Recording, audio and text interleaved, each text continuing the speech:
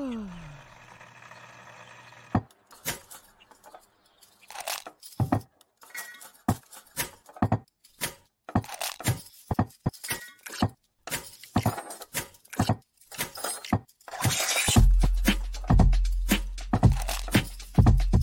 morning. Good morning. Java Delight will uplift you. Stay tuned. The show is about to begin.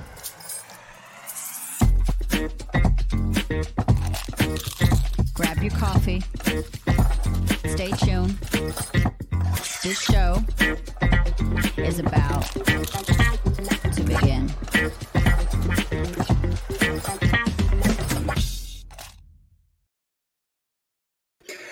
Good morning, ladies and gentlemen. My name is Brandon Croucher, CEO of Delight Cafe. I want to thank you for joining us today and being a part of our wonderful morning show. Shauna Jones gets the first comment of the day. Good morning, Shauna. Thank you for being here. Miss Ilsa will be here. She's running a little behind. She went to go run an errand and then ran into some issues. So she will be with us very soon and will be joining us. So guys, say hello, tell me where you're at, tell me where you're calling from, and I look forward to starting my day with you guys. So let's start off right off the bat. I have my Browns shirt on. The Browns play tonight. I thought I'd have some fun with you guys. Honestly, I know a lot of my following we have does not enjoy sports talk, but I thought I'd show some things to have some fun with you guys, to show you why I have so much fun with my Browns and all that. So first, decades of winning, 2 decades of losing. Now we are a team that's supposed to win and we're losing. We play tonight. We're the only game tonight. So if you get a chance to watch, root for the Browns, not Denver, because Denver is from the devil. And then I'm actually a big Myles Garrett fan. When the Browns drafted him, I got his jersey right away. Hold on, watch this. Boom. Because Myles Garrett, while as an NFL player is one thing, I'm going to put this on today. I feel like winning. I wish I could fill it out like he does. But the thing is, Myles Garrett is the player that he gets a bad rep, and he is a very dominant player that is about change, about difference. Yeah, he hit a player in the head with their own helmet. And while no, that's not acceptable, his way of responding to it was first class. He jumped on a plane, flew to Africa, and volunteered his time. Since then, he's done nothing but give back, give to others. He's created jobs. He's created opportunities in the city of Cleveland, and he focuses on bringing the best. Now, for the people who don't like sports, don't worry. I'm going to show you guys something that just makes me laugh. So this is Myles Garrett when he's in high school. Those are his high school teammates around him and all that. So that shows you how far he's come. But I want to show you guys something else too. He is a huge mamma jamma. This is high school. I've never been that big. Never, ever, ever. And now look how huge he is, because he the other day was working out. And check this picture out. He literally the other day got fined I shouldn't say fined. He was tested for steroids because his arms are so huge. This man is a beast. He looks like a Greek god, and I say that because of the body issue of ESPN, and there's the helmet hitting situation. But Myles Garrett is a stand-up citizen that got a bad rep. And the truth be told is he 100% wanted to go out and do something different. And he was leading the league in tackles. He is a defensive player. And yeah, Jesus is right. That man is huge. He's small compared to Daniel Hunter. And you know what? I don't know. So I'm going to say sure. Absolutely. But I'm going to agree with you, Brian. So, and I got your phone number, buddy. I'll be sending you a text soon. I like Myles because he leads through his actions. He doesn't care to be in front of a camera. He doesn't care to talk crap. He's someone that's like, look, get on the field and let's play. Let's actually go out there and hit one another. Let's go out there and make sure we're bringing out the best in one another. Let's make sure my teammates are being uplifted. And that's what I'm about. And so for me, when the Browns drafted him, it finally felt like a player that was going to bring change.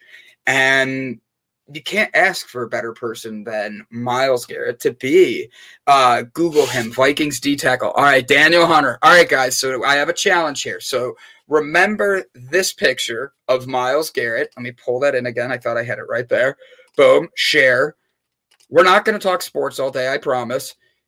But remember that. Remember these arms, okay? Because those are huge, all right? Now, I'm being told I need to Google Danielle Hunter. All right, on it. Got it. Let's do this. D-A-N-I-E. Boom. All right, Danielle Hunter, defensive end for the Minnesota Vikings. Images. Here we go. Let's see. He has some pretty good arms too, man. Look at this. Here. Boom. Check that out. Those are some pretty buff arms. Look at that. Like, even the picture next to it. Boom. Like, he's giving you the salute, and his arms are huge. I think, all right, Brian, what do you think we could do? Do you think you and I could get a hold of Myles Garrett and Panda? I love you so much. Do you think you and I could get a hold of Myles Garrett and Danielle Hunter just to have them do an arm wrestling competition? Just to see who wins. Make the ball do the thing. Go in the net. Field goal. Love Panda. Why men? Great till they gotta be great. Like, first off, day is not spelled correctly. It's they. And till is missing another L. Britt, too many caps. Too many caps, all spelled wrong. I appreciate you for you. But tonight, Browns play. You guys know, I know you guys aren't sports fans for a lot of our sports people, but guess what? I'm here to have some fun with you guys. I'm here to shampoo Prescott out of my hair fresh photos with the bomb lighting. New man on the Minnesota Vikings. Yep. I misread that. Minnesota. Hey, Kevin, how you doing, my friend? So Ilsa's running a little late, and I know she's single. She's singing a horrible Lizzo song. Shampoo press, get you out of my hand. Photo bomb with a lightning of a new man. Sorry, gotta play around with that. Hello, Ferran. Where's Fernando? I haven't seen. Oh, there he is. I didn't even see that. What's up, my homie G? Good to see you this morning. Good morning. Reading the comments without any context makes me feel like I'm having a stroke. Right? Gosh, that went way over your head, Brandon. Ha. You know what? Panda and I are going to come at you, Britt. Ready, Panda? Let's get her. Got it. Good. Glad we did that conversation. So I'm here today. I am having some fun with you guys. We're going to be talking about a bunch of different things from our guest today. Our guest is he's a commercial artist. He makes a commercial narrative filmmaker. He's worked with Orange County Choppers, comedian Steve Bryan, Jamie Kennedy. He's even broken off a little ice and been like, ice, baby. Ooh, and done a little with Vanilla Ice and Sean Hannity. His filmmaking habit is supported by commercial work. So he actually is releasing a new movie. It is called Cancel Culture. And it is the effects of stand-up comedy and how the culture is hitting it today. So, yeah, I mean, I have a stroke listening to Beat. And Britt Bad is now blocked. Thank you, Britt. You are blocked. Just kidding. You're not blocked. No, this morning it's been a good morning. Tell me what you guys got into. I don't like Lizzo. All right. So apparently we're going to have a vote on who likes and who doesn't like Lizzo because there is a debate on this right now. I am personally a fan of Lizzo. I love to shampoo press my hair, and that's kind of why. I also like to do sign language, and her songs are easy to sign. So it's just like boom, boom, boom. But yeah, loved Orange County Choppers. Nobody does. Hold on. What is a Lizzo? Thank you, Baba Gotti. Lizzo. Who is a Lizzo? This is awesome. I came to narrate your comments and bios. Oh, Lizzo's a rapper. She sings, she dances, she focuses on like flossing. And that's totally a joke that if you know Lizzo, you're going to get. Good morning, everybody. Hi, Bob Seymour. Good to see you, my friend. I'm glad you're here. I love seeing everybody show up, get some good stuff out there. How does everyone not know Lizzo? Gosh, boom. I love this. We're going to have a Lizzo debate on here. So without Lizzo, there is no debate. With Lizzo, there is a debate. She focuses on that booty. Mama G! See, Fernando's so excited. I read it just like how I picture him saying it. So, talk to me, guys. Like, what did you get into this morning? What did you dive into? Throw your comment in there. Tell me there is no debate. Uh-oh, Jeannie's coming at you guys. She says no. I know who Lizzo is, but I don't think I have ever heard any of her music. Interesting. She says there's no debate. Happy Thursday, almost Friday, been a long week. Honestly, Bob waved. I'm just getting everybody's comments in this morning. Good morning, Brandon. Good morning, CK. I love it. She has enough booty for an entire village. Okay, that one is funny. Hello, my darlings. I love it. Thank you, guys. So, guys, do me a favor. Write in the comments what your week has been like. If your week has been on a scale of 1 to 10, 10 being you have hit a home run this week, you got everything you can dream of, you are literally hitting your stride, and you know you're getting you. Give me your scale 1 to 10 of where you're at on the week. 1 is you completely fell off and it has just been a horrible week and you need good vibes. 10 is you literally are buying Brandon a new car. 5, kind of just neutral. I like that, Panda. I like that. Jeannie, she says she's a 6, just over that. Sherry McQueen says she's an 8. I love seeing that. That's good. That's pushing you in the right direction. Exhausting, says Mr. Brian. He only gave himself a 3. So him and Mr. Bob Seymour with the question mark.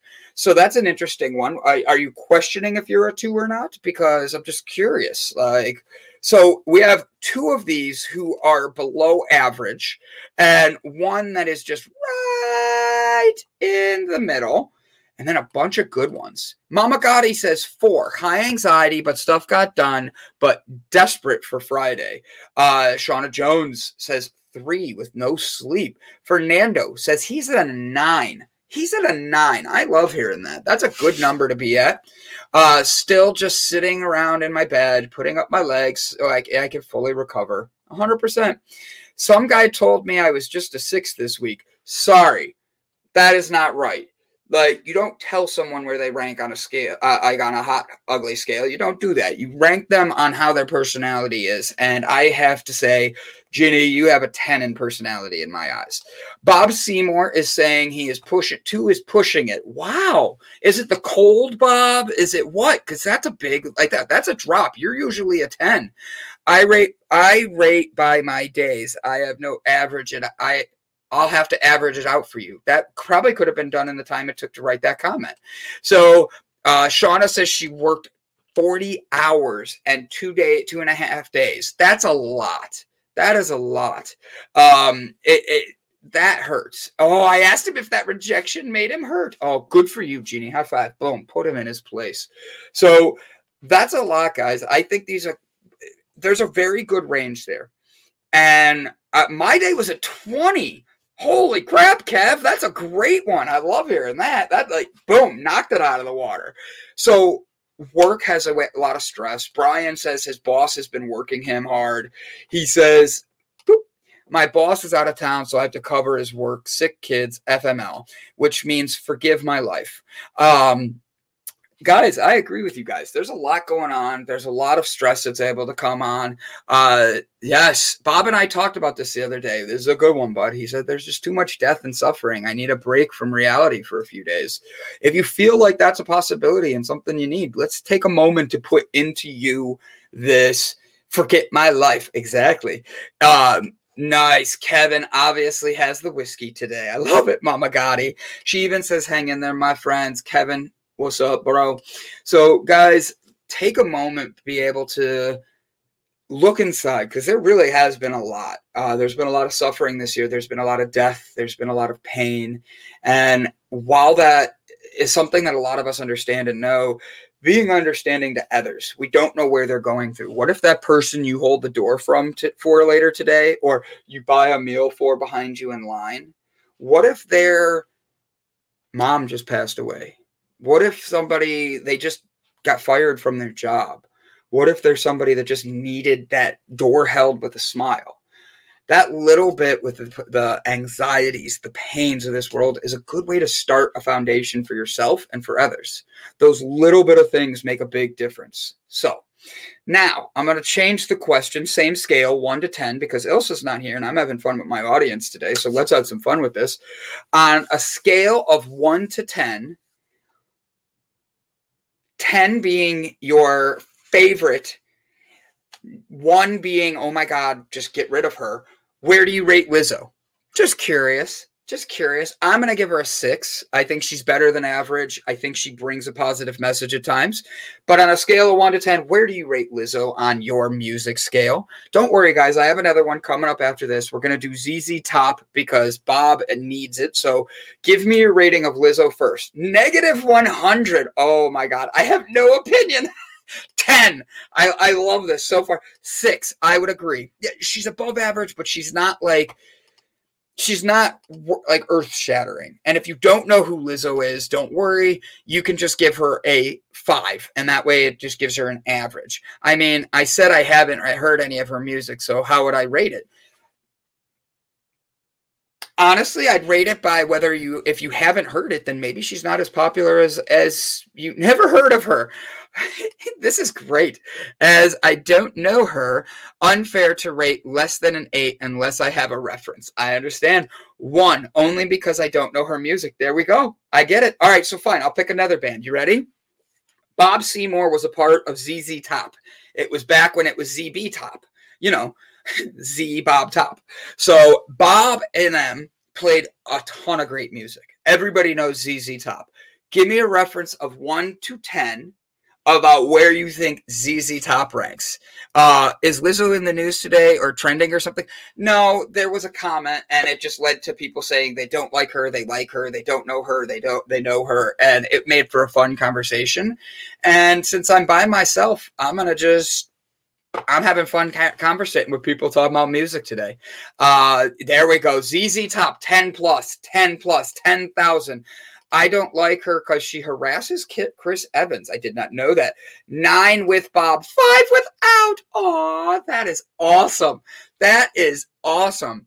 So, Bob, I'm going to make you laugh for a second. So, Bob reached out to me. Last week, we started getting ready to auction Bob off.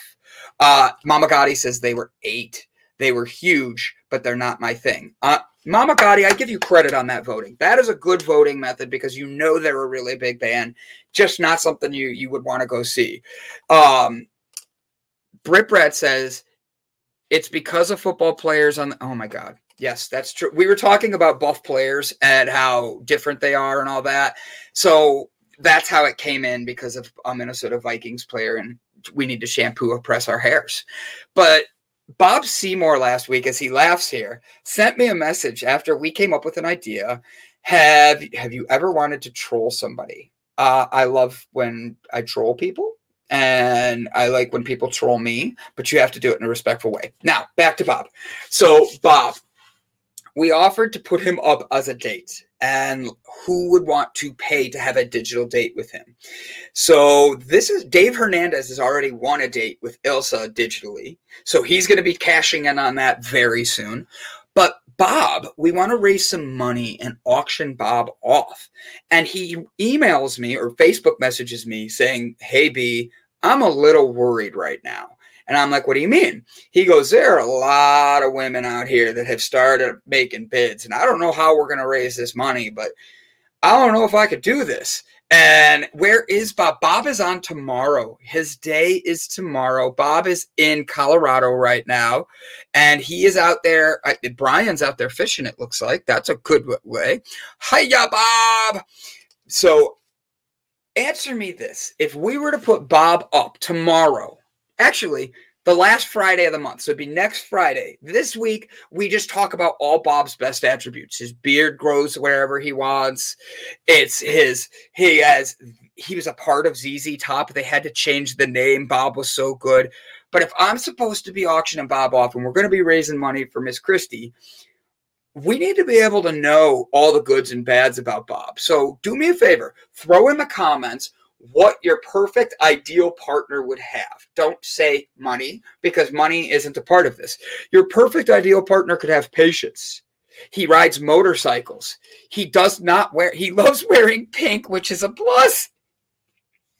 I'm sorry, Bob. I know you don't. Carly, not Christy. Christie's is a strip joint. That's right. My bad. I forgot you told me that. Britt Brett says he rides motorcycles. Britt says he's kind. He travels.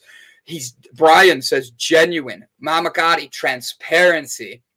If I take Bob on a date, I have to split a bean burrito and split a cup of water at Taco Bell. Well, at least you have that. So your partners, I love this. What are you looking for? Kindness, loyalty, honesty. Those are essential things.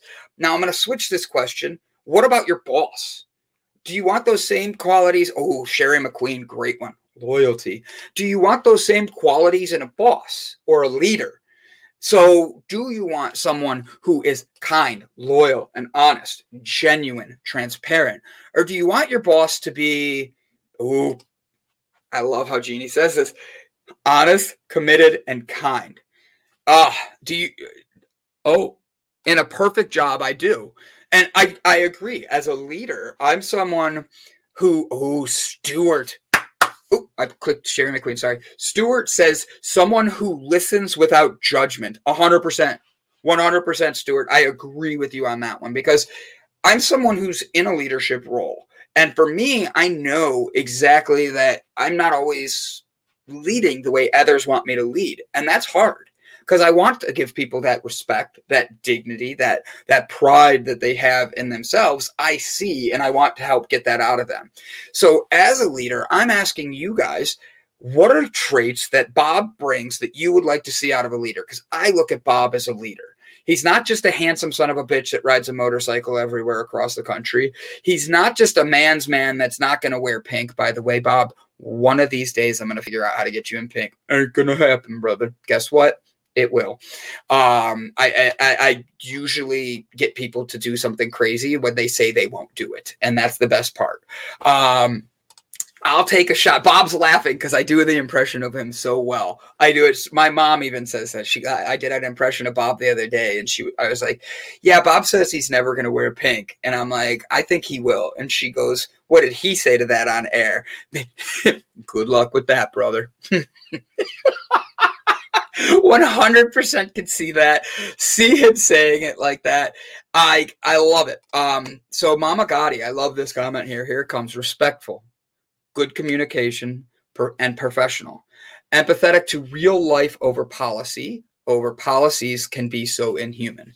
I agree. I have a very good friend, and she is pregnant with her second child, and she accepted a new job after she had her first child. Like had it and then right into maternity leave. And the reason I ask this about leadership is it's not that I'm thinking I'm a bad leader. I'm trying to connect things to show how we all are connected. Bob leads in a different way, and I love it. Bourbon can make my dreams reality. Not a snowball's chance in hell, LOL. Bob, I'm telling you, bro. One of these days, you and I are going to be riding your motorcycle. I'm going to be on the back. I'll wear a cup so it's butts to cup to nuts. And we will go from there and make sure that we're being able to bring the best out. And I'm going to have you in pink. I'll wear a pink scarf. So that way when we're in the wind, it's just like in the wind. All right, Bob, just so you know. I want my guy to love me. Remember, I think this is supposed to be... Oh, I want my guy to love me like Remy loves Coco. Ooh. Bob always talks to everyone that he can. He's giving, loving, understanding, speaks truth always, and helps anyone he can. And I can go on and on. Ladies, I love this. This is... I love that. But is it your baby? My company is my baby. I'm not having kids. I was a foster dad. Actually, if you guys actually want to have questions, since I'm alone for the next little bit, anything you want to know about me, free to ask. Anything. I will be open book, and you guys can have some fun with it. It's my show is I want to have some fun with you guys. I love wearing pink. I love wearing pink. Booyah is what I hear that as. Kevin says he loves us. I say I love you too. But yeah, you have you have a vivid but very flawed imagination, brother. I do. My imagination can take us on a wild trip, Bob. And here's the best part about it. You and I on that trip are on a motorcycle. And we have get your motor running. Bob and I are on the highway, looking for adventure, wearing pink every day. All made up off the top of my head. That was perfect for that. The most perfect relationships are always in the movie. Are always in the movies is Morticia and Gomez. Wow, Brandon, read better. I love that. Help me, Jesus. Help me, Jesus. Help me, Jesus. Help me, Jesus. Sorry, ADD. What a nice way to say sick and twisted. I love it. Brett says adventure and adventurer, motivating, trusting. These are all amazing qualities, and positive, blunt, open, honest, communicator, loyal. Love this. Love this. Brian says, my boss gives me the freedom and liberty to run my day and business portfolio like it's my own business. No micromanagement. I love that you interact. I always feel like I'm in this room with y'all, and in this room with y'all. You have the ability to connect us all. It's awesome. I love that. That is a high compliment for me. Like, I really, really love that, Mama Gotti. Ladies and gentlemen, I want you to know that we have a special guest hiding in the background right now. Her name is Miss Elsa. You're muted. I am late. I am so sorry. Let me just pull my jersey down. I am a bit late. I told everybody you had an errand that you were running, and you just ran into some complications, and you're running a little late, but you're here. And then we have hello, Elsa, open to growth and change. Hi, Brian, Brett, Bob, everybody. I missed you guys so much, but I had to get over I've got this thing. I can't be late. But everything we did today, we did some brave things today. And we're very proud of ourselves with as little as, hello, Panda, with as little as possible backlash. So it was our mission. Impossible was not that impossible, so we made it. Today I'm Tom Cruise. So we were actually having a fun conversation, and we were talking about, because of this, the conversation started with, I love how this goes. I am late everywhere, all the time, all the time. Okay, we were talking about leadership. It started with me talking about how the Browns are playing today and how Myles Garrett's jacked. And then Brian comes in and starts talking about his favorite player and how big his player is, which led Britt Bratt to start singing Lizzo songs. Do you know who Lizzo is? I have no idea, but she can sing for me if she wants. You got it. I'll play a song for you afterwards. Elsa! So now we started going into what you want out of a partner. So if we're going to be, I'm always early. I love that. I'm always early. He is actually, but we were talking about Bob and what makes Bob exceptional. It's his patience, his kindness, his motorcycle, his beard, his genuineness. And then I asked, are those the same qualities you want out of a boss or a leader? And we've been talking about that for the last few minutes. So, Ilsa, now that I have that, have you here, will you talk to me about what you want out of a partner and a leader? Because as Stuart Lone Wolf made a very good point, he made the point of saying how, as I'm trying to go back because it was a while ago, the perfect relationship is only in the movies, like Morticia and Gomez from the Addams Family. I thought that was awesome. I love those two. I agree with the partner. I think it's not like in the movies. but there's a difference between attachment and love. Love is the one part in the Bible that I like a lot, and I'm not a big fan of the Bible, so I will not always quote the Bible. But there's one part in the Bible where they, well, in Afrikaans Bible, where they explain what love is. Love is patient. Love is kind. Love is never jealous. And here's similar to Cindy Lou. It's got look at the back. Can I turn around for you guys? Can you see it? Turn a little to your right. Other right. Little more. Other way. Boom, right there. Don't move. Nobody move. Everybody hold your breath. 1, 2, 3. Okay, now I need a wow or something. Oh, wow. No, your hair looks awesome. Your hair looks awesome. The verse you were talking about, thank you both. Bob says 1 Corinthians 13, 1 Corinthians. Yes. And wow. I love that. I love it. Yeah, so that is the best way that love has ever been explained. And I think that when you love someone like that, and it comes from a place of a compassion and that kind of thing, you do have squabbles, but you won't have arguments that leave you feel drained and that kind of thing. And I think in a relationship with a boss as well, it's the same. You just take the romantic part out of it. The respect and everything needs to be there. But at the same point, you have to read those comments. There's a lot of good ones there for you, because your hair looks on point. You are looking like they say. I love it. Woo! This is for the Stone Daisies podcast, because we're doing that tonight as well. So we've decided to now record all of them because we're struggling a bit with our technical things. So as soon as everything's recorded, then we'll start releasing them. Running into Mama Gotti also likes my hair. Your hair is phenomenal. See, Brad as well. There's not. I like this. I like this updo. But this is the dirty hairstyle. If your hair is dirty, then you do it up. So how long did it take to do How your long hair? did it take? Oh, not that long. I think about 20 minutes. Really? So Yeah. if you want, Bob says, and the whole conversation led to Bob and his genuineness. He is an amazing individual who leads by example, even if he won't wear pink. And that's okay. You missed my song. I made a song up for Bob, a new intro song. It was all about him wearing pink. It was great. Ooh.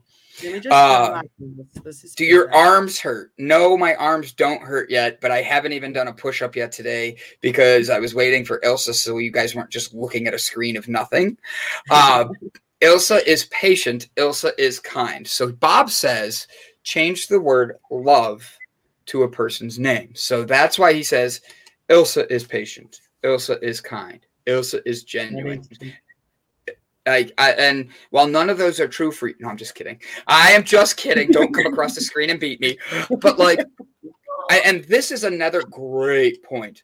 Love is a choice and commitment to it, not a feeling. Exactly. I agree.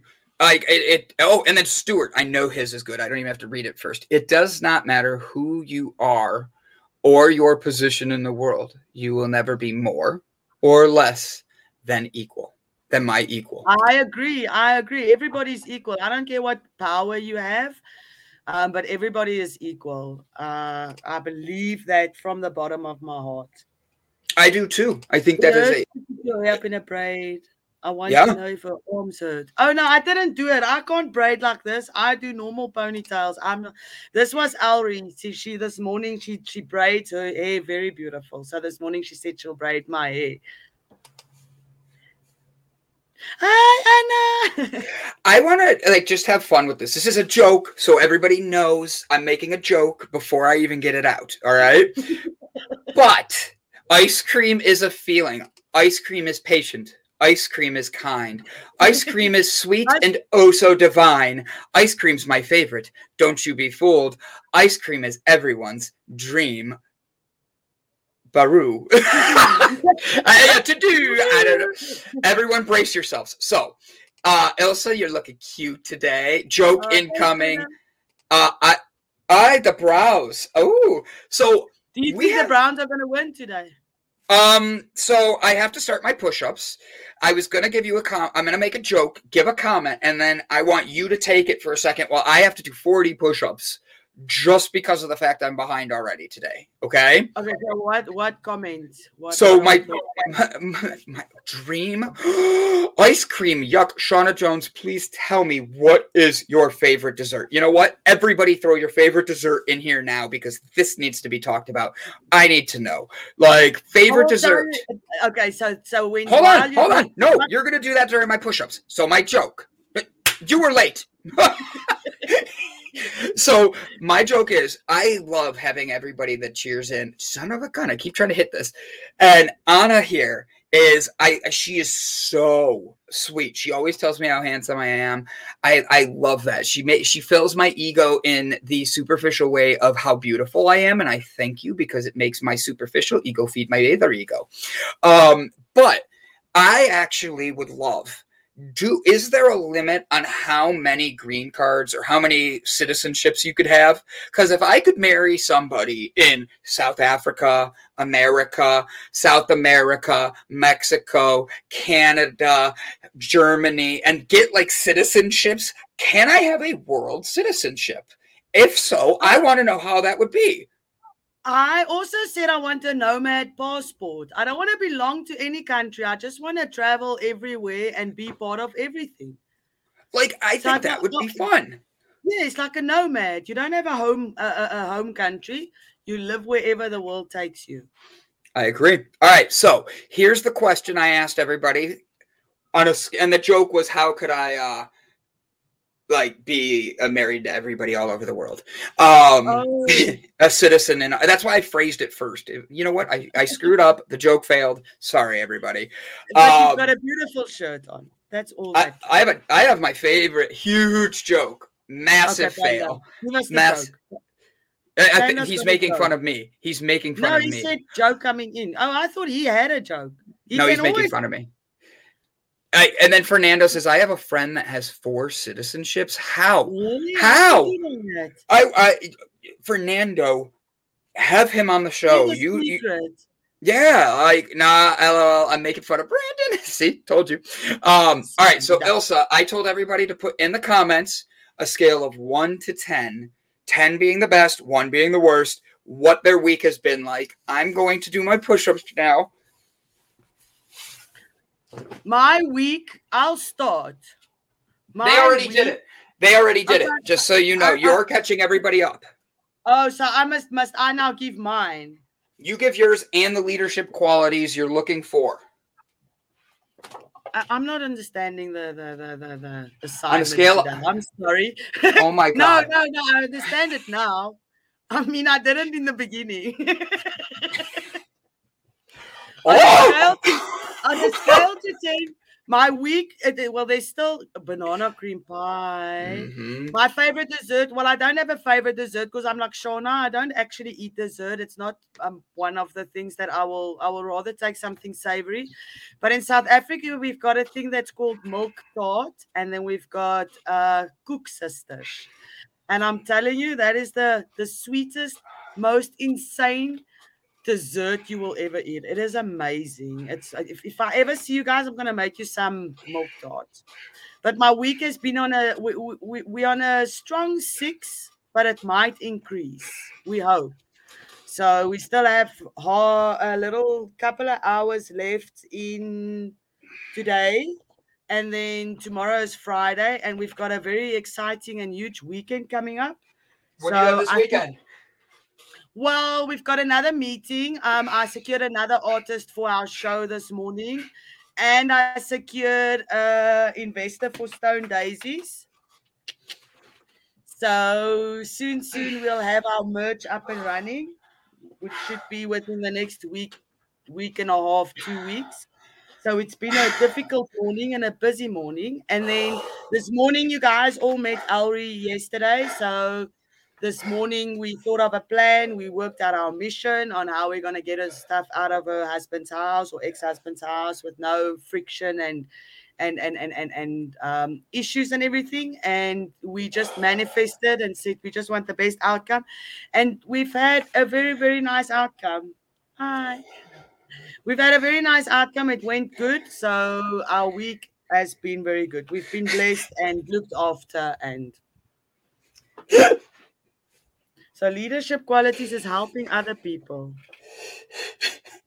Why are you laughing? I'm reading the comments. Brandon grunting and heavy breathing is slightly erotic. And then that's even funnier to me because up here, Brian wrote banana cream pie. But when I was on the ground, I thought it said Brandon cream pie. So I was laughing at that. All right, so 40 push-ups in. 60 more to go. I actually am getting some muscle from this week. Oh my God, look at my sweat already. Like, so do you wish that they lose today as well so you can keep on exercising? No. Like, and I was just asking. Like, yes, no. Like, I don't. This answer. I don't know what I want to choose. Because, like, I like that I am getting a workout in. I like what. I like. Thank you, Mama Gotti. I like that I am feeling good about myself. This is a great way to get my day going. Honestly, I like it, but I don't want my team to lose. Like, I want them to start winning again. And our quarterback's injured. Everybody's injured. So without going into sports, I know. Okay, so you are doing exercise when they win. So, all right. So if the Browns win this week, I have to do push-ups. Yes. Okay. And if they lose, you're doing the push-ups. Okay. All right. Same bet. 22 push-ups for veterans. 22 push-ups a day. The Browns lose. I hope the Browns win. Now I want to know that if they win, I'm not actually supposed to do anything when they win. I'm on your side. I'm trying to get you. No, you're not. No, you're not. I'm sorry. Who's your Who's your football team? You took a team just to be spiteful. Who's your team? Steelers. Yeah, who do they play this week? They're the best.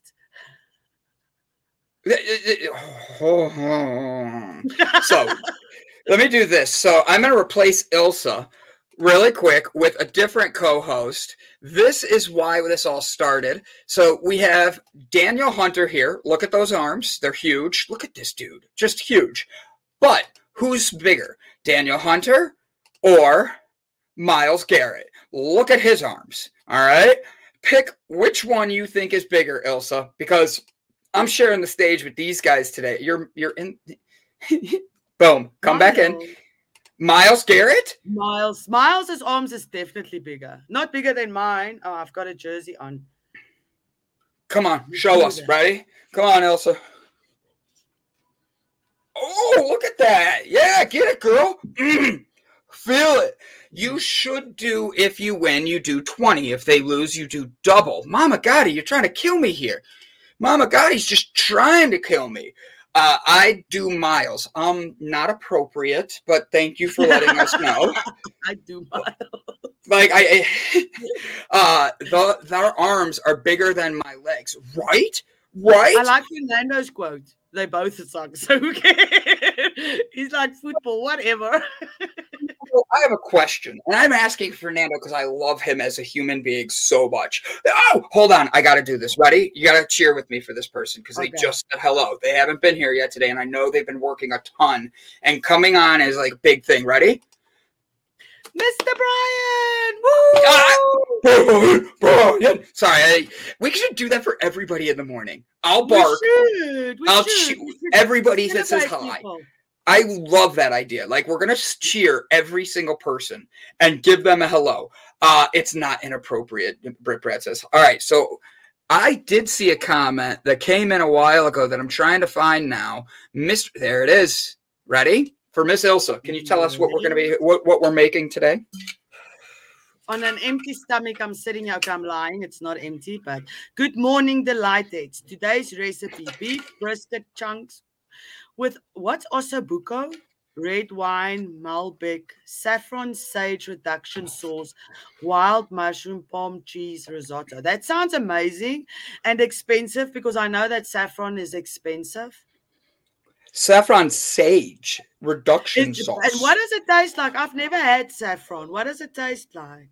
I honestly can't answer because I'm afraid I'm going to say the wrong thing live on air, and I don't want to do that. Like, that would just be embarrassing. So I already have to do push-ups on air. So, I don't know what the ossobuco is. I don't know what that is. Ossobuco is. I'm sure Ryan's going to explain to us now. Brit, what's your arms? You can borrow them, Brit. You want my arms? Trade arms with me. And then Brian needs more bamboo. I love it. Saffron is good on Paella. Paella. Thank you. Paella. Yes, paella. I can imagine. Well, I don't know what it tastes like, and I know paella is good, so I can imagine that if saffron tastes nice, that it will taste nice on paella. Mr. Brian, hi. Hope everyone is well. Not much internet today. Climbing mountains. Ooh, I'm jealous. Thank you, Brian, for teaching us this. Braised beef shank. Wow. Now I'm hungry. I know. Beef shank for breakfast. Yeah, because it's beef. Actually, you can have anything for breakfast, ice cream as well if you really want. When I had my restaurant that Ryan would come into and eat, I would actually make a flank steak that marinated for 72 hours, and we would cook it, and then I'd cook the potatoes right with it. They were already slightly cooked. It was twice cooked potatoes. Then we would put spinach, carrots, like diced up carrots, and then sprinkle a little bit of feta cheese over the top. So it was like a bowl of potatoes, meat, tiny bit of cheese, and veggies. Oh my God, people would line up for that. It was so good. Maybe it was the vodka sauce. Maybe it was the fact that it just tasted amazing. I can't tell you. Vodka goes with everything. Right? Brian is climbing. I agree. Brian is climbing a mountain today and with his truck. And I wish him safe travels. Please be very good. Be safe. I look forward to tonight's show. Don't forget, guys, 6 p.m. We have Victor Tango this evening. It's going to be a great show. They're going to be talking to, I forget who they're talking to, and I don't have the shortcut cheat sheet behind me, but please know 6 p.m. Delight Network. 2 seconds. I got Go ahead. 2 seconds. You got me. Do you want me to stall for a second? Yes, do a okay. Sing a little number. Sing us a little number. Sing you a number. Can you sing us a song? I can't find it now. This is the song that never ends. Yes, it goes on and right dance. Some people started singing it, not knowing what it was, and they'll continue singing it forever just because this is the song. I'll find it. Listen to you singing. I'll find it now. I'll find it. Ready? All right. We started this new. Are you ready? Chain. And the crowd goes wild. Brian is going to have a great butt with all the mountains he's climbing lately. Hi, Jane. Hi. I love it. I don't know where there was one, Mama. What did Mama say? Off topic, but did anyone see the meteor shower last night? It was cloudy here.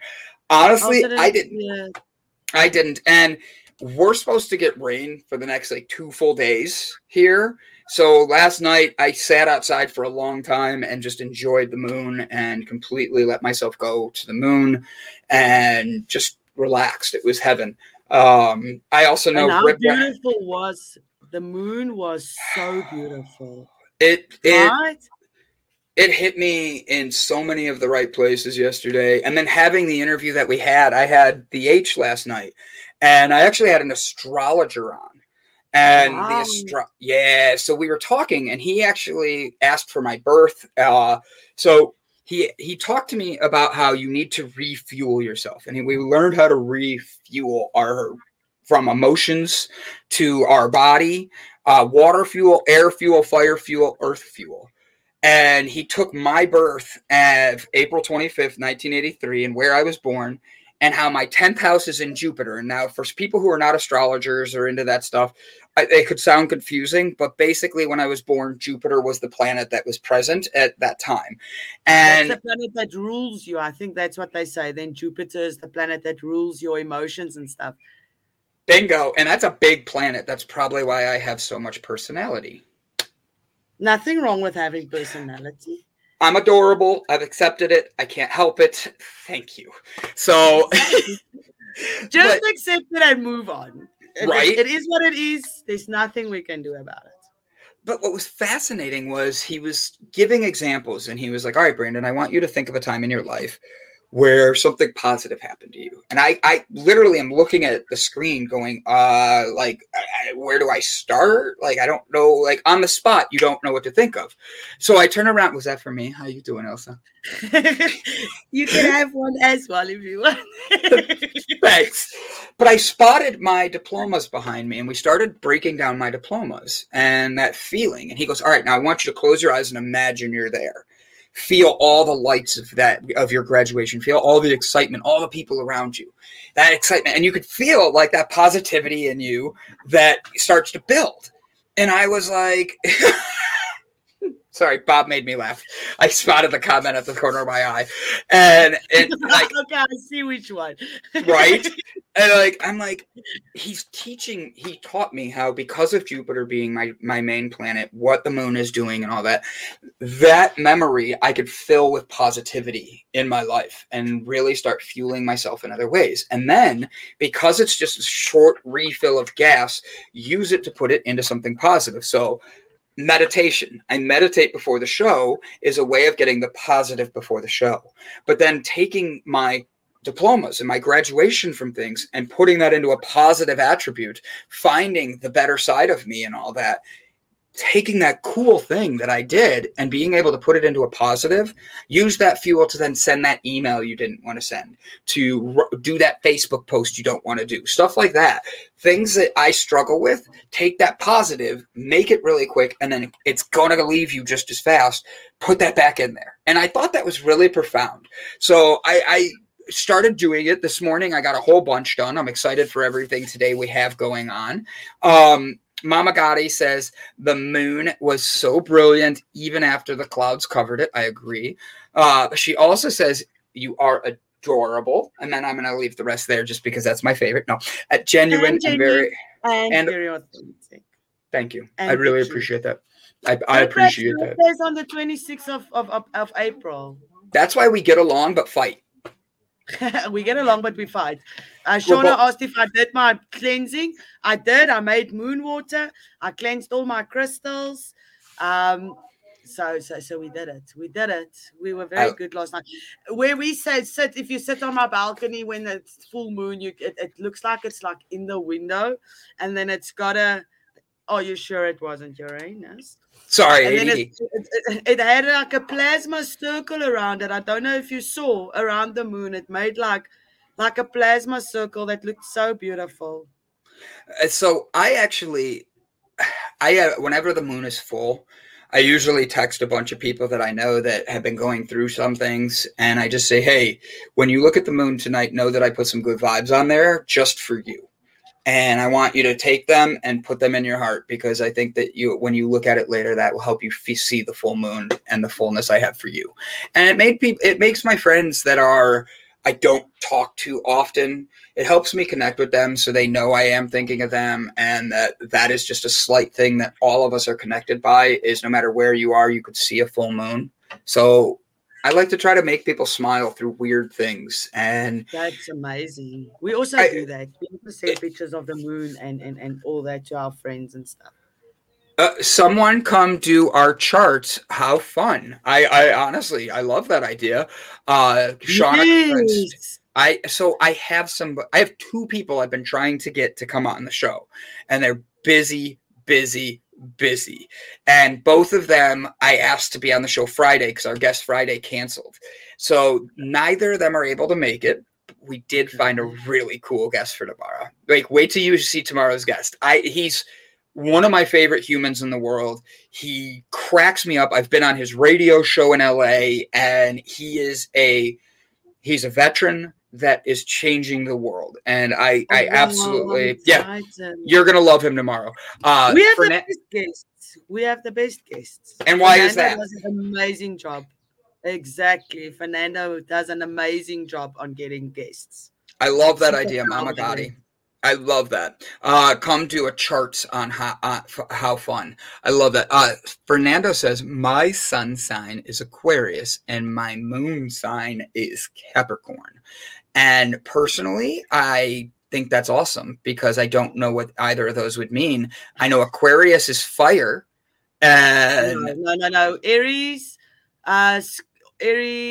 Sagittarius, and Leo is fire signs. Okay, see, I already messed it up. Yes, I think Aquarius and Capricorn's air signs. Are water signs? Air or water? No, Scorpio. Yeah, you might be. I'm not too clued up. I'm gonna Google it and let Fernando know. I'll send him a message because it's interesting. Mine is Sagittarius and Libra. My son, I'm a Sagittarius sun and a Libra moon. Interesting. Aquarius is air. Thank you. It is air. Okay. See, I know Taurus. I'm earth. I am like into the ground. I can plant myself. I'm stubborn. Things like that. I'm a Scorpio. Water sign. Perfect. My daughter's a Scorpio. She's a November Scorpio. And Aquarius does sound very watery, but I don't know shit either, apparently, Panda. That's why we have Fernando in the background helping us run things. So, Ilsa, will you do me a favor? I will. Our guest is going to be on in a few minutes. Can you read their bio? Tell us a little bit about who we have on, and I will get my next set of 20 push-ups done, so I only have 40 left for the show. Sound good? Okay, so I read this, and I got all excited. Me too. Me too. Right. It was so I'm going to read this to you. So today we are interviewing Chris Florence. Chris is a commercial and narrative filmmaker who has worked with people like Orange County Choppers, comedian Steve Byrne, Jamie Kennedy, Vanilla Ice, I know him, and Sean Hannity. His filmmaking habit is supported by commercial work, and he is currently working on a fully funded documentary on cancelled culture and the effect on stand-up comedy. Right? How exciting is that? I can't wait. Are you back? You did well. My Browns need to actually win a game. I'm tired of doing so many push-ups. If they win today, you're going to do push-ups in any case. So either way. I hate you. Mama Goti, my daughter's on the November the 8th. My daughter's the exact same birthday as Mama Goti. Really? Yes. Lola is a Libra. Brian says astrology is way beyond me. Honestly, you should check out yesterday's podcast from the Age Brother because, truth be told, it really is. My dominant sign is a middle finger. Sorry, that made me laugh. That was a good one. Oh God. But knowing your sign, knowing a little bit about it, I never understood it until I started taking it a little more serious. And Libra. And for me, it was learning how I'm working. And it's not like the planets are directing me on what I could do, but it is interesting how much it connects. And honestly, take a chance to look it up. The Pattern is an app that I recommend to a lot of people because it actually, you put your birthday in and all this other stuff. It got me, my mom, my sisters, everybody beyond a shadow of a doubt, to a T. I feel like I breathe through my ears when I have this headset on. I get hotter a lot faster. It's weird. Capricorn for Jane Stanley. Guest type. Climbing a mountain in a truck, not fishing. That stinks. I hate you. That's all I have to say. Brian Tracy goes, I wasn't watching, just listening. I was like, what the F is going on? I'm breathing because I'm dying. Okay. I have done almost, after today's episode, I am at 406 push-ups this week on air with you guys. That doesn't include anything else I do in my life. That's just, Venus is my ruling planet. And I honestly don't believe in astrology and any of that stuff. But there was still useful stuff to take away from that guest. Thank you, Panda. That is what we're looking for here. An open mind, an open conversation. You do not have to agree, but you don't have to be mean. You can agree with one another that we agree to disagree. And sometimes it's the greatest thing. Kevin says, my star is Gemini. And you aren't dying, you're growing. That sounds inappropriate too, Brett. You need to Get me taken up in the wrong context. I was just going to leave that there. So, guys, we'll be right back after a word from our sponsors with the one, the only, Mr. Chris Florence. Hi, my name is Brandon, and over the past year, the Delight Cafe team and I traveled across the U.S. researching this rapidly growing industry of CBD products. What we have found throughout the industry were products that were inconsistent in dosage and used ingredients that weren't even lab tested. Products with chalky textures, bitter aftertaste, and worst of all, confusion among the CBD consumers. That's why we created Delight Cafe. A 15 milligram, lab-tested, all-natural, water-soluble hemp CBD powder pack. It's odorless, colorless, and tasteless. Add it to your favorite drink of choice, wherever, whenever, on the go. Quickly find your calm, your balance, and your delight when you need it most.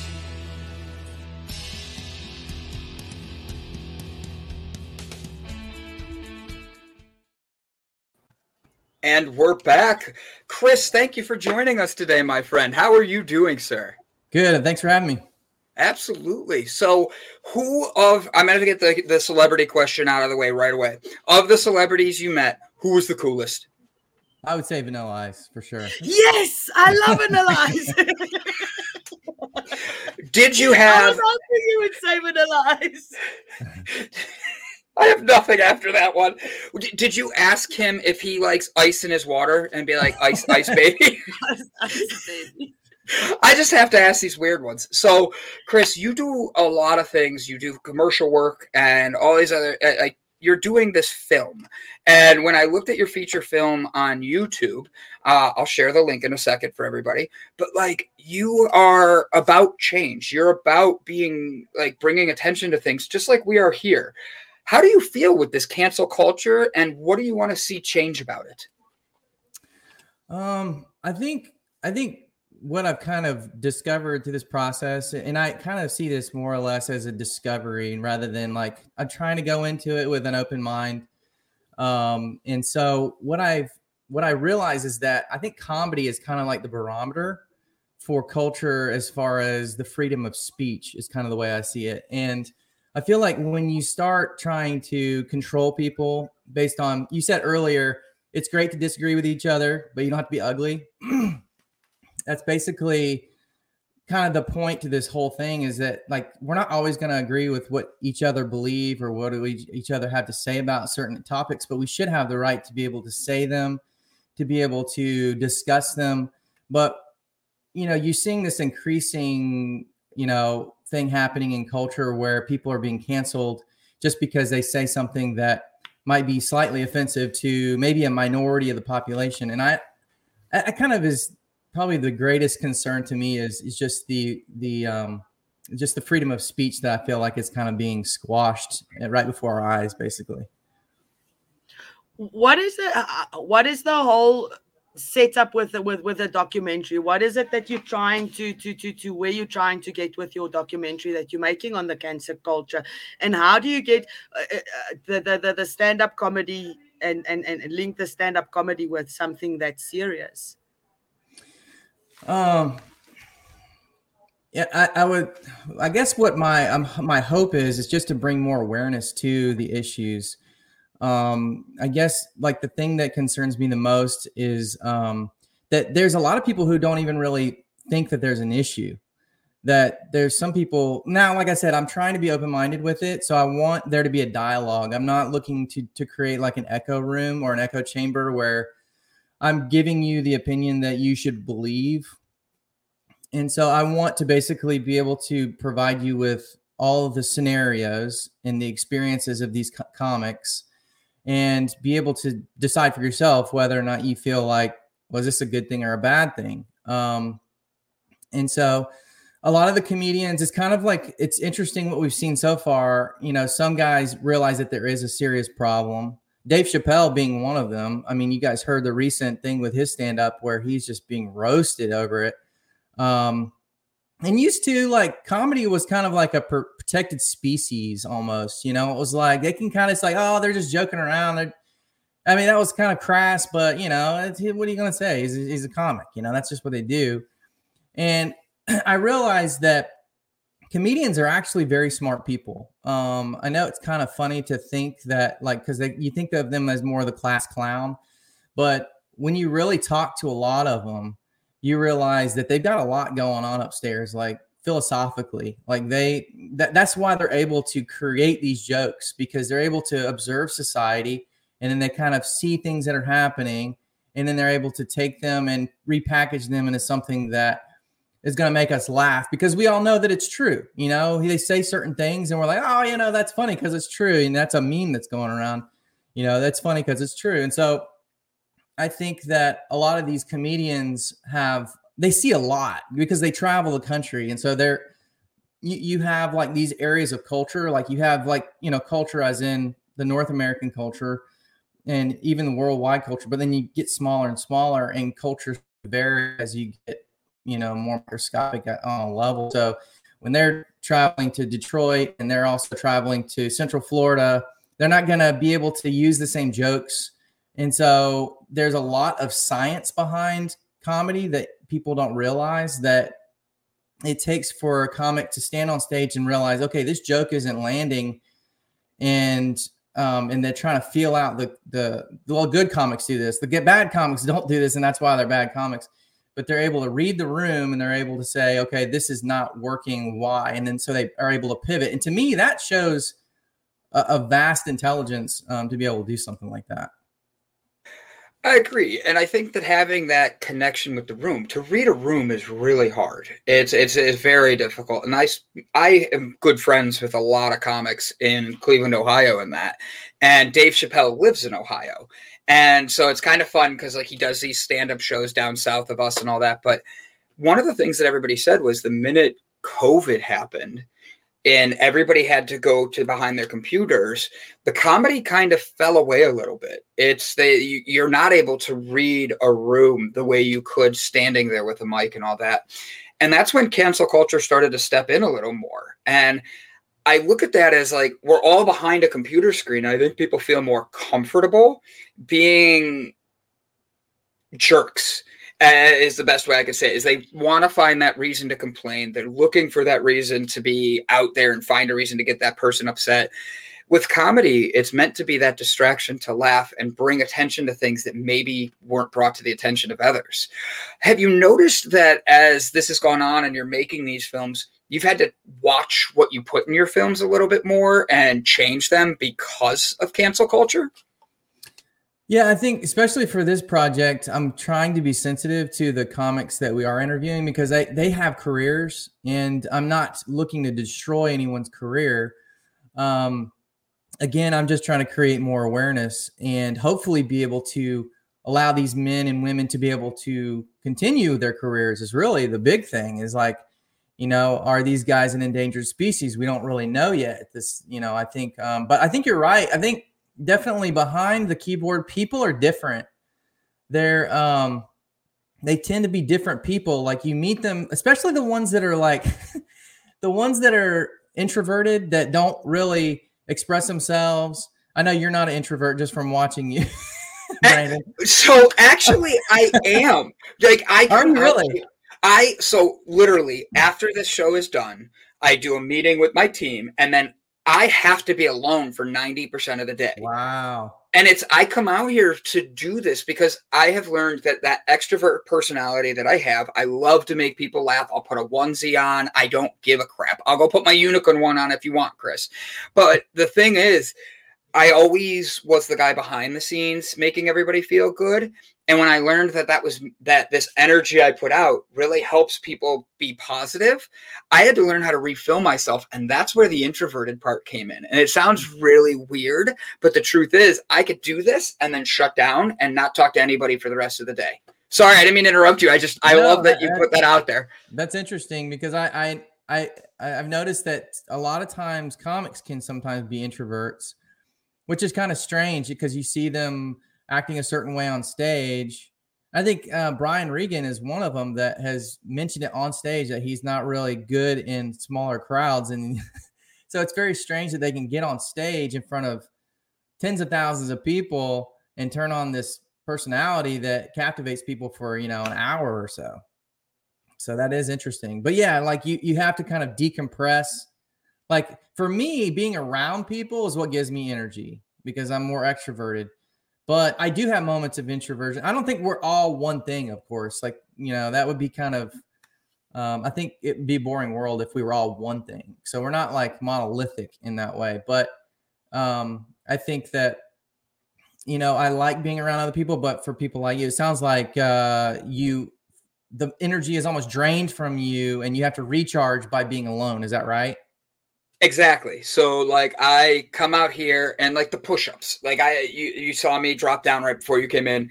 I'm a Browns fan. So first off, right off the bat, I'm getting made fun of. Like, and I'm on here going, I'm going to bet you guys that the Browns win this week. And then they lose. And every point they lose by, I have to do 22 push-ups to bring awareness to veteran suicide in the US. And so I'm doing this to help, but like, oh my God, I don't want to be doing push-ups. You see the comments coming in. Everybody's like, Brandon, you sound like you're doing inappropriate things. Oh my God. And I love that we get these jokes going because I would rather put myself in a situation to make everybody laugh, see that I'm doing something positive, and then turn around and have some fun with it and give you guys the chance to like my bet this week. We switched it. If the Browns win, I have to do push-ups. But if they lose, everybody who bet me on air has to do the push-ups. Oh, okay. So that way I really have a gut feeling they're going to win this week. And that sucks because that means I'm going to be doing more push-ups, even though I switched it. So, but that is why I do what I do. And that time alone has spent a lot of time looking inside. And I know the comedians I've talked to, they'll be on stage and they can captivate an audience, like you said. But once they're done, they're like in the back and they want to go home. They want to get away from everybody. And I've noticed that's kind of how I am. And I didn't know that for years. I just kept being this outgoing, hey, how you doing? I'm the Browns guy. I'm Cleveland, blah, blah, blah. And just making people laugh. But it's not that. I needed to be able to reset myself so I can put that out here and give this every morning. Didn't mean to interrupt you, but you're hitting a great topic. So, well, I prefer conversation. I'm not here to kind of give a speech or anything like that. So I appreciate the feedback.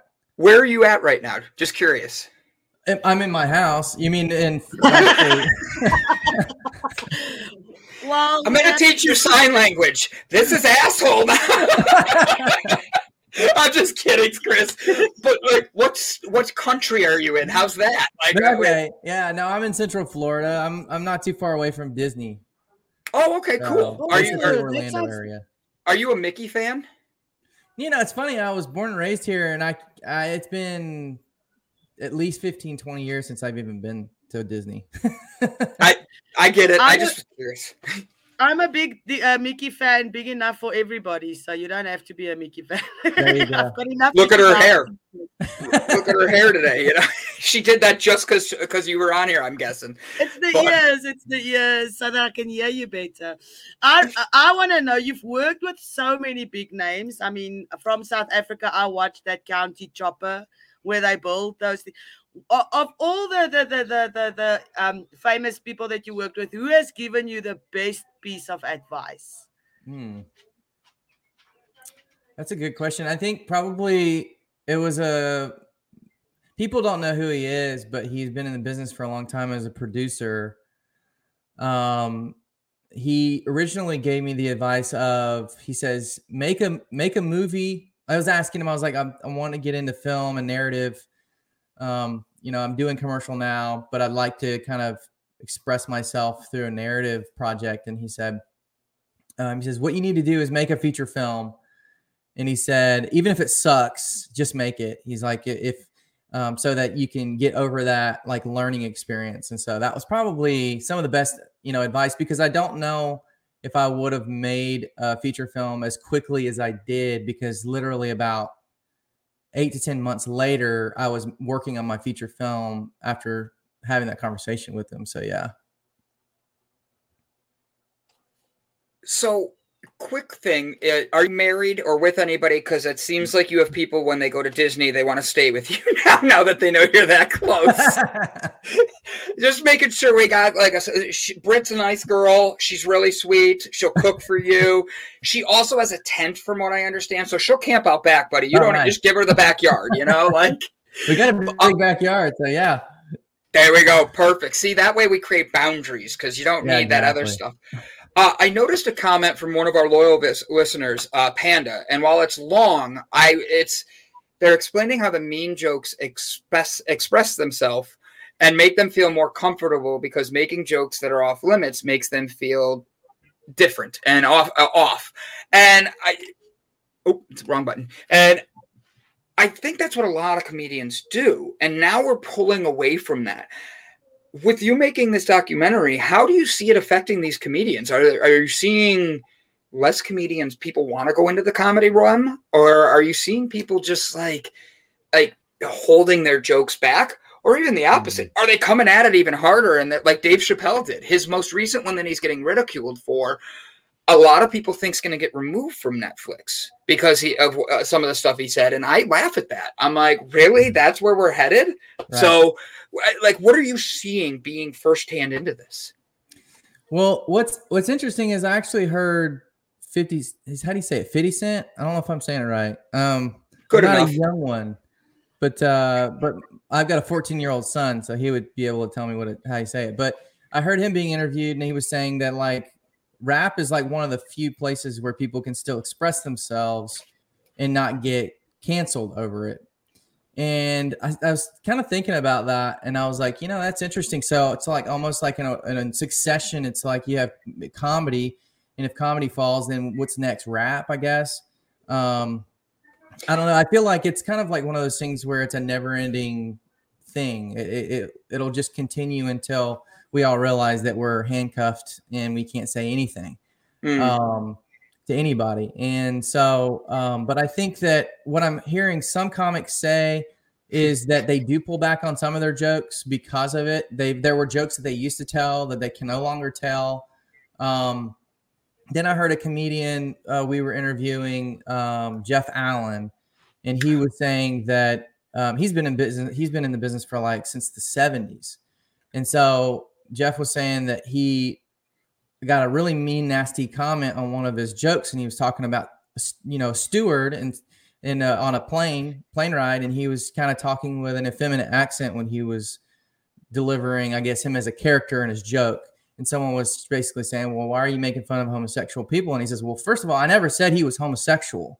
That was actually something that you added to the conversation. I was just saying he was, an effeminate person. And if you've never seen an effeminate guy on a flight, then you don't fly enough. Very true. Like, that's true. That's so true. That's a good, and the joke lands and hits the hypocrisy of what they're saying. I like that a lot. By the way, I apologize. Apparently, there has now been a vote that they're having a viewer sleep over at your house. It's confirmed. Bob wants to know if you have space in your garage for Bullwinkle. That's his motorcycle. And for Elsa as well. So South Africa, you're gonna come? She's moving to the U.S. soon. Yes. Oh, are you? Yes, I am. I've been working for 2 years. And we're almost at the end. We're almost there. So we've been working on for 2 years. Trying to get that side, because when I decided to go to that I want to come to America, it was like smack bam in the middle of COVID. And it's like, and it's South Africa, the one that's on the list that nobody wants in their country. I'm like, we're not that bad. Just let me in, I promise.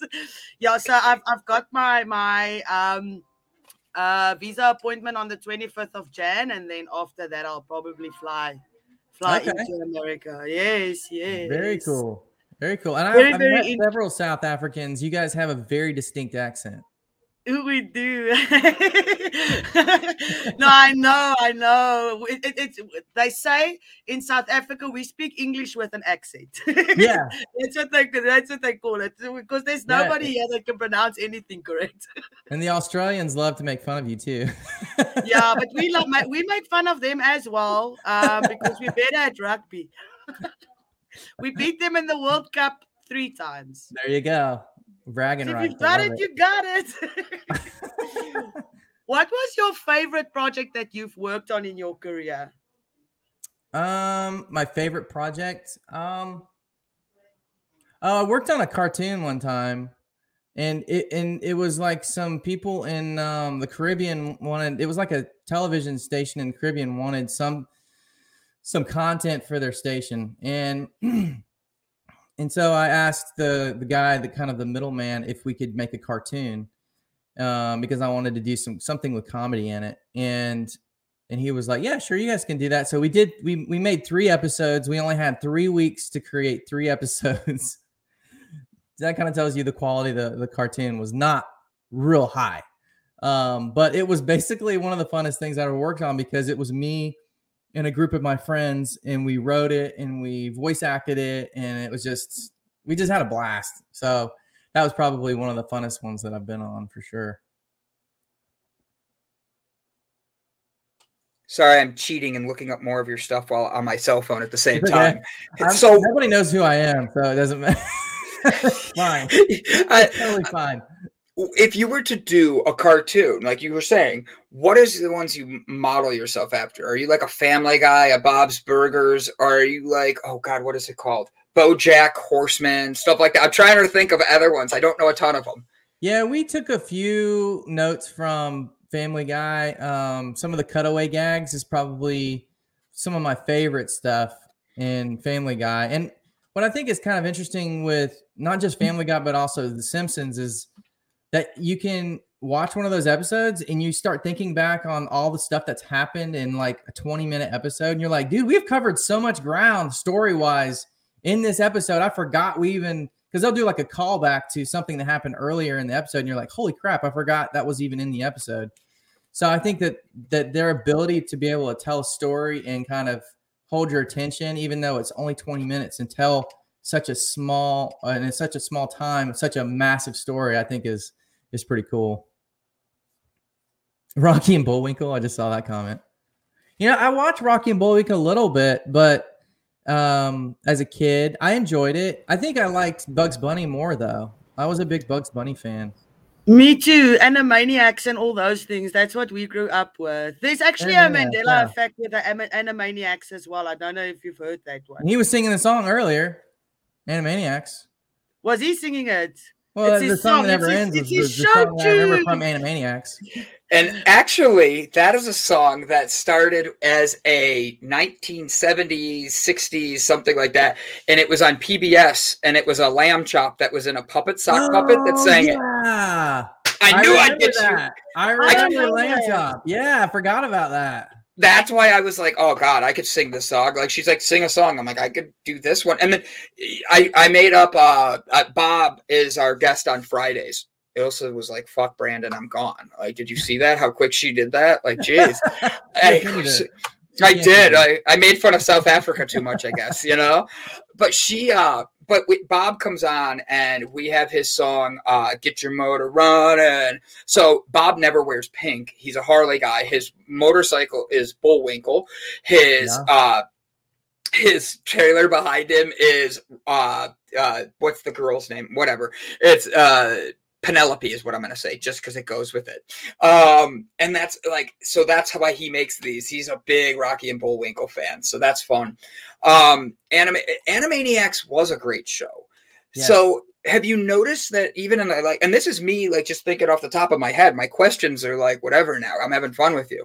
Like with The Simpsons and stuff, a lot of people look at The Simpsons and you're in film. How do you feel about people thinking The Simpsons are like time travelers and they know like things because they had the Trump stuff? They've had all these other things. How do you feel on that as a videographer?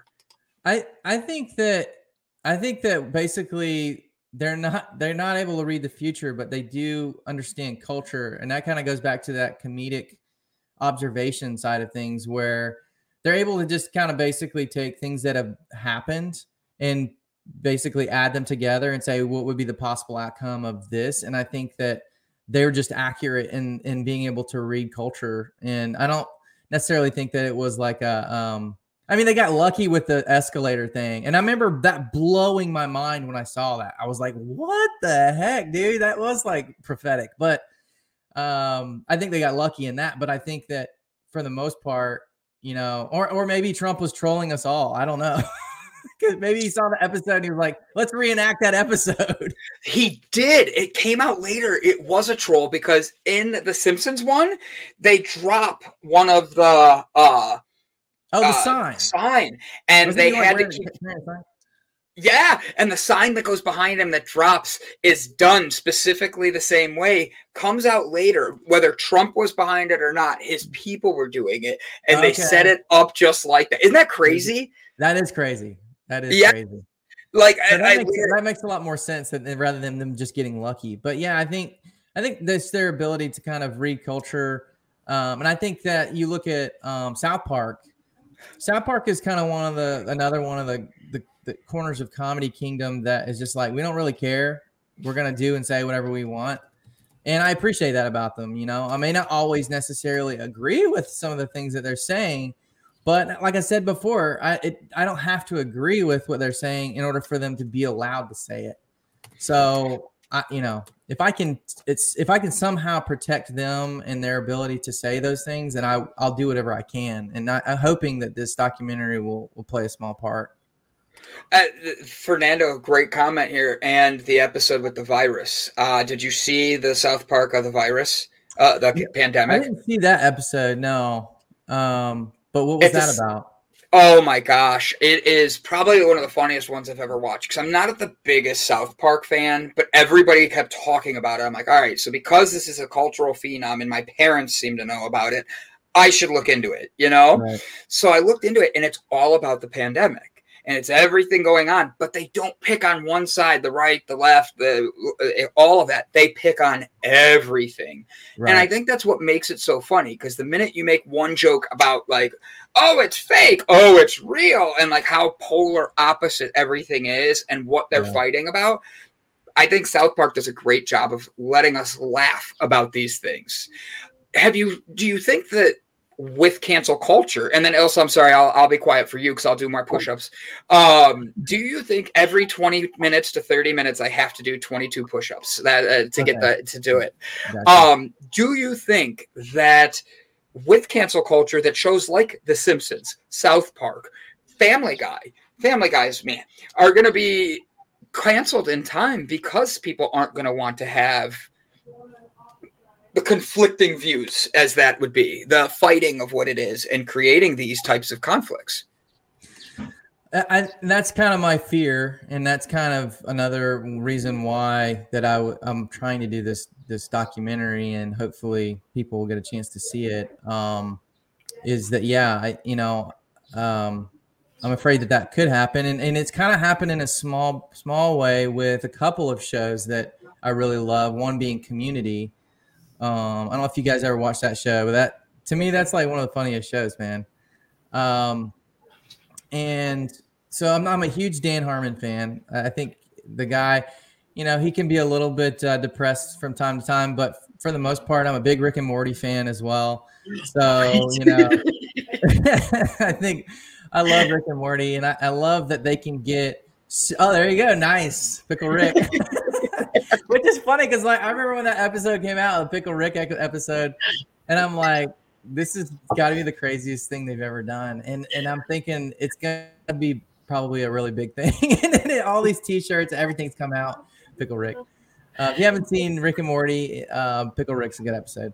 And so, but yeah, I think that Community had one, which was it was like actually my favorite episode, which was the Dungeons and Dragons episode. Do you remember that one, Brandon? And so, like, yes. The Dungeons and Dragons episode was probably one of my favorite episodes, and they took it off the air because Chang, the character, I can't remember the actor's real name, but he's showing up as a dark elf, and he was basically, though they considered blackface, I guess, but that wasn't even, now they did make reference to it, and in the actual show, kind of like saying that's not what this is. But that still wasn't enough for cancel culture. They wanted that taken out. So if you go to that season, you cannot find that episode anymore. They've removed it from Netflix. Now, I went in my moment of protest, I went on Amazon and I bought that episode. And I'm like, you will not take this episode away from me. I will own it and I will be able to watch it when I want. But how funny is it that the best episodes are always the darkest? It's always the darkest episodes that you gravitate towards, like the things that make really go, when they say it, make you cringe. And then those are the ones that right. was brilliant. It's always like that. I saw I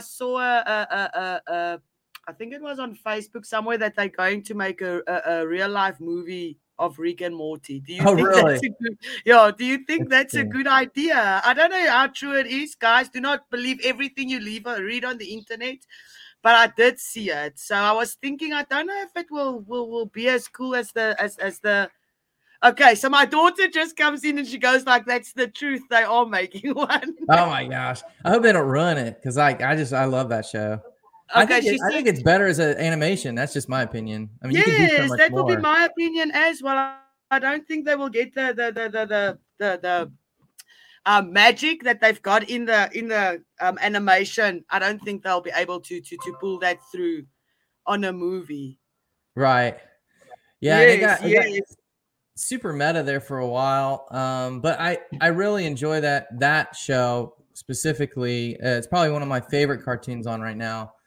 But I'm also into anime. But I think that the thing that's interesting about anime, and it's not, I think the humor in anime is kind of strange. Maybe it's like a translation thing. Maybe I don't know. Yes. I think it's funny though. But I really enjoy anime for the stories, and a lot of the stories have a lot of really deep meaning to them, and so I really like animation. I feel like animation is like a really good vehicle for telling stories, because you can do so much more with animation that you could never do in real life. And Rick and Morty, I don't know how that even play out, to be honest with you. No, I would like to go and watch it. They say it's the grandfather from Back to the Future, so he's a good character that can play. I think that can play the grandpa very well. So that was actually who they based it off of originally. Say again. That's who they originally based the story off of. It was supposed to be Marty from Back to the Future, and they switched it to Morty, probably just trying to keep from getting sued, would be my guess. But, I didn't know that. But yeah, that's probably why they're talking about casting him. You see, in South Africa, we just watch the things. We don't bother to see where it comes from. It's like, oh, something new. Let's just watch it.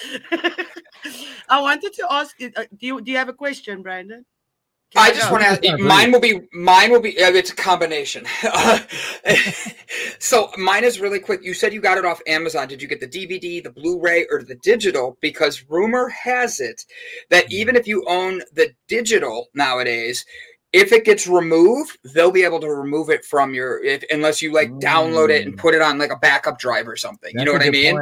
So if you left it in your digital, but yeah, I would go back and buy it again, and just so I can have the physical copy for sure. You get what I'm saying? That's all I wanted to ask. I will shut my face now, Elsa. I'm so sorry. Please don't kill me. She trains sharks as a hobby, so please, no. Like, he knows like wow, he's alive. Hold on. Do you want me to do the whole? I don't train sharks. I do. She's in South Africa, so my way of introducing her is, she slides down a giraffe in the morning out her window like Fred Flintstone, and goes right into the water. And she literally goes and teaches sharks how to be dolphins. All right, I'll shut up now. That sounds like a comedy. So, yeah, great whites are prolific down there, right? They are. They've actually got shark cage diving and all those kind of things along the coast. That's not something that I will do, because I've never wanted to be in a cage and white sharks looking at me like I'm their dinner. I don't think that is something that will make me very happy. So a lot of other people do it, but that's not something that I will do. It's like a reverse zoo, right? Like, I mean, the sharks are coming to see the human exhibit, because you're like you're in the cage. They're not. Yeah. So it's like a reverse zoo. Under the ocean, it's like, you don't want to go see all the humans? Come, let's go. They dumped another one. They dumped another one. Quickly, come over here. This one stinks. Like, all right. I'm sorry, Elsa. You had a question. I just wanted to know what are some big names that you are featuring in your documentary, and where can we watch it, and when will it be finalized to watch? We're working with a very, very small platform right now that's going to be airing it, and they're funding the project. I think it's rediscoveredtv.com, I believe.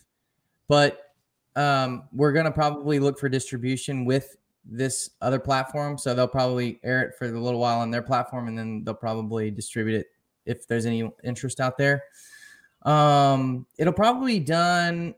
I'm hoping it'll be done the end of first quarter of 2022, hopefully. So maybe the beginning of summer, somewhere in there. So far, the biggest names it have been, Steve Byrne was a pretty big name. That's how you say his name. I heard you saying you weren't sure how to pronounce it.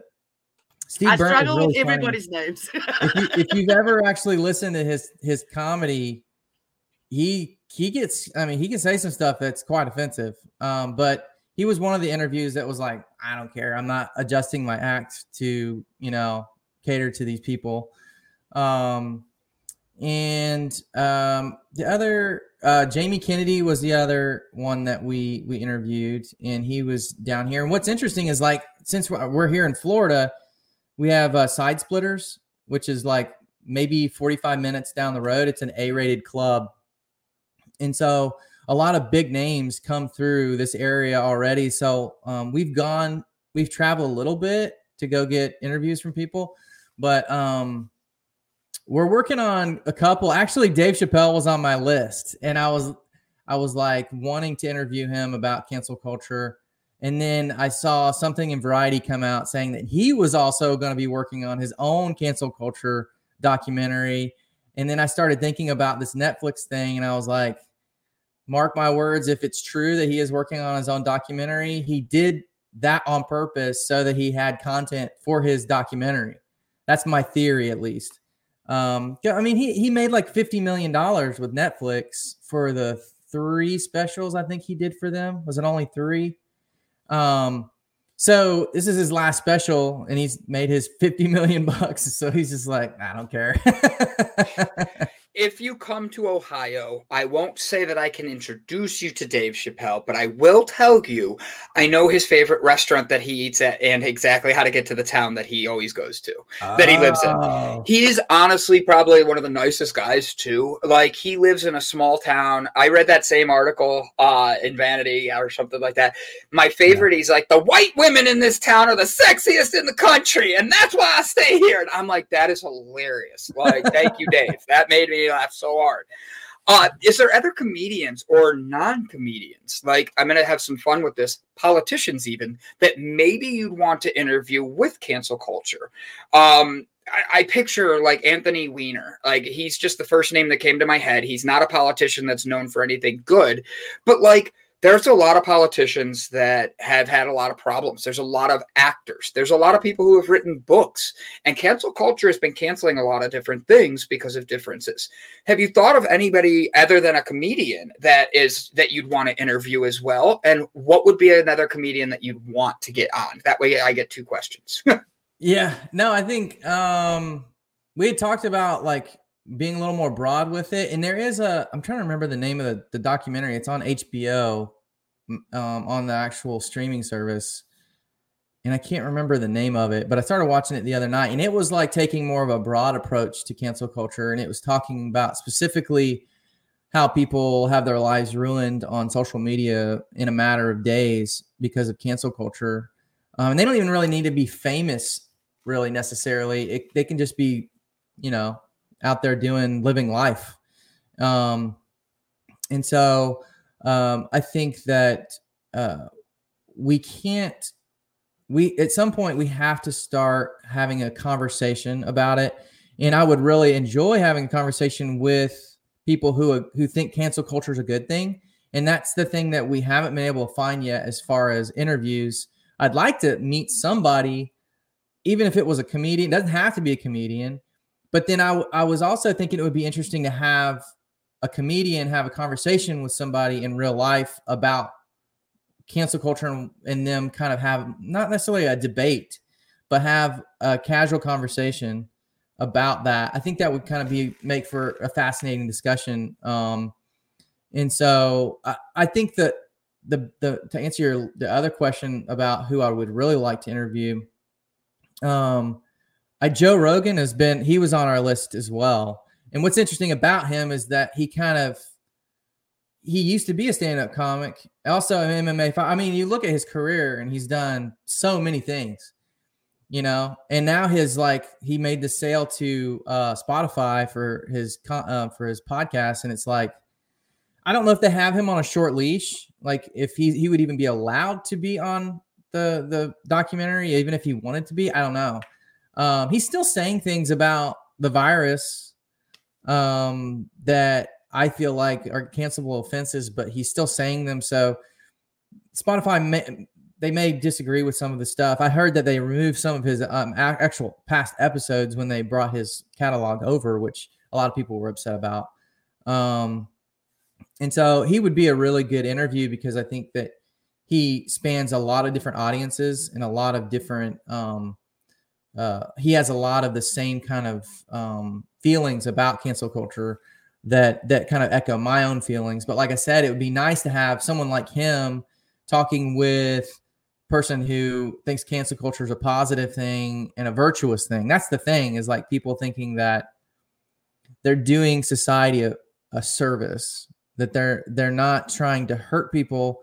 They're just trying to teach people lessons so that they can become better, more well-adjusted humans, I think.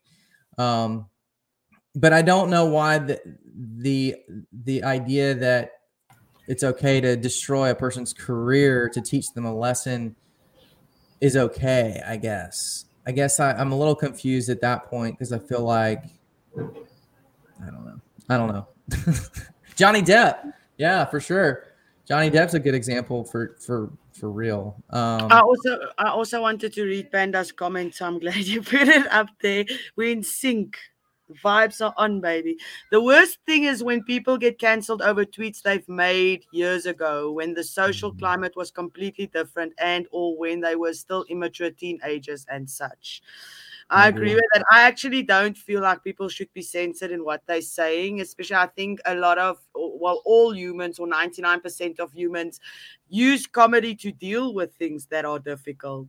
I mean, in South Africa, it's an ongoing thing. If something bad happens, it's like 10 seconds later and everybody's got a joke for it.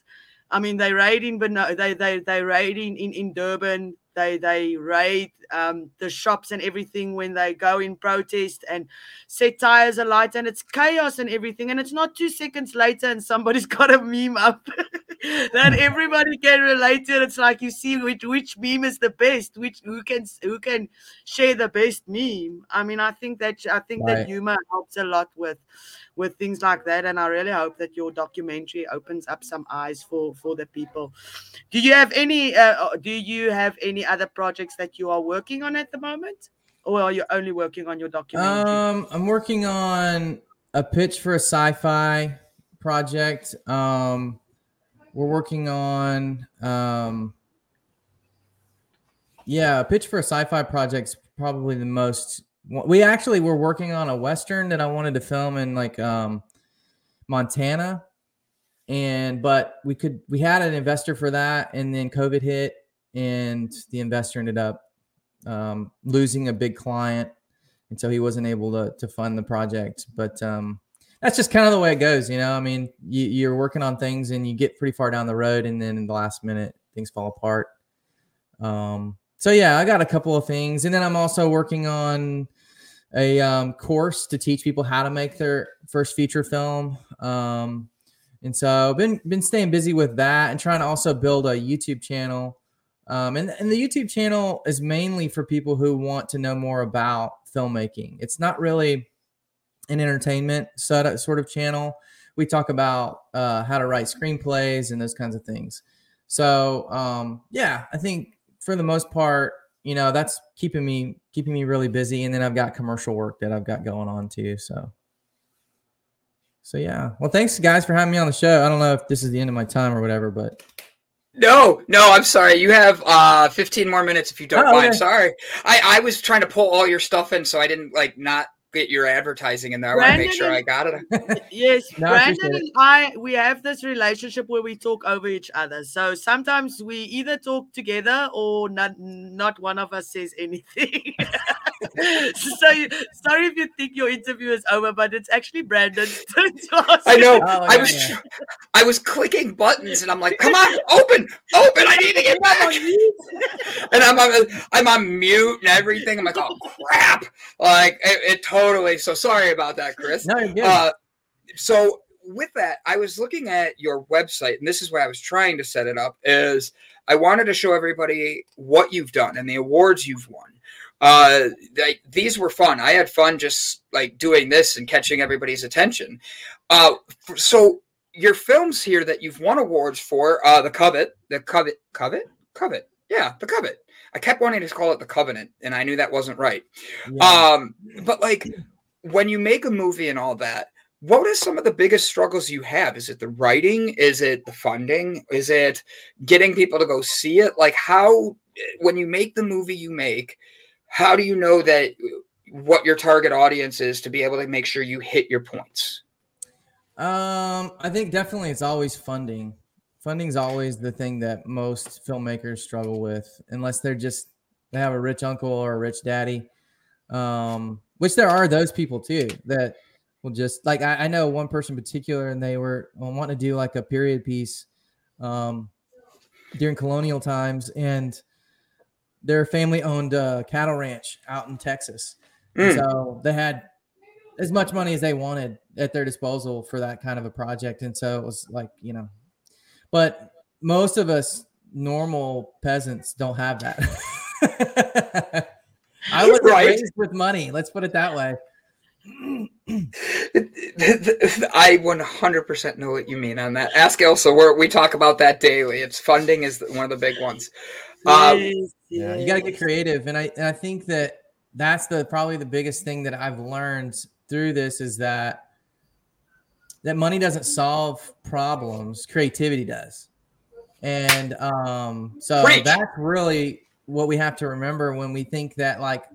Even not, it doesn't even have to be a movie. If your listeners are listening, they're thinking about whatever that thing is they want to do and that they think that they need money to be able to do, probably you can do it without money. You just have to like get creative and try to figure out. Because I feel like sometimes money, I've actually heard interviews with people in Hollywood that say that they had a budget and then the studio says, we'll give you more than you want for your budget. We'll give you like 30% more. And they're like, we don't want 30% more, because what happens with films when they get to a certain level on budget and they've got a lot of disposable money is they'll just hire people for the sake of hiring them. And so then they have bloat, which is like people standing around not doing anything.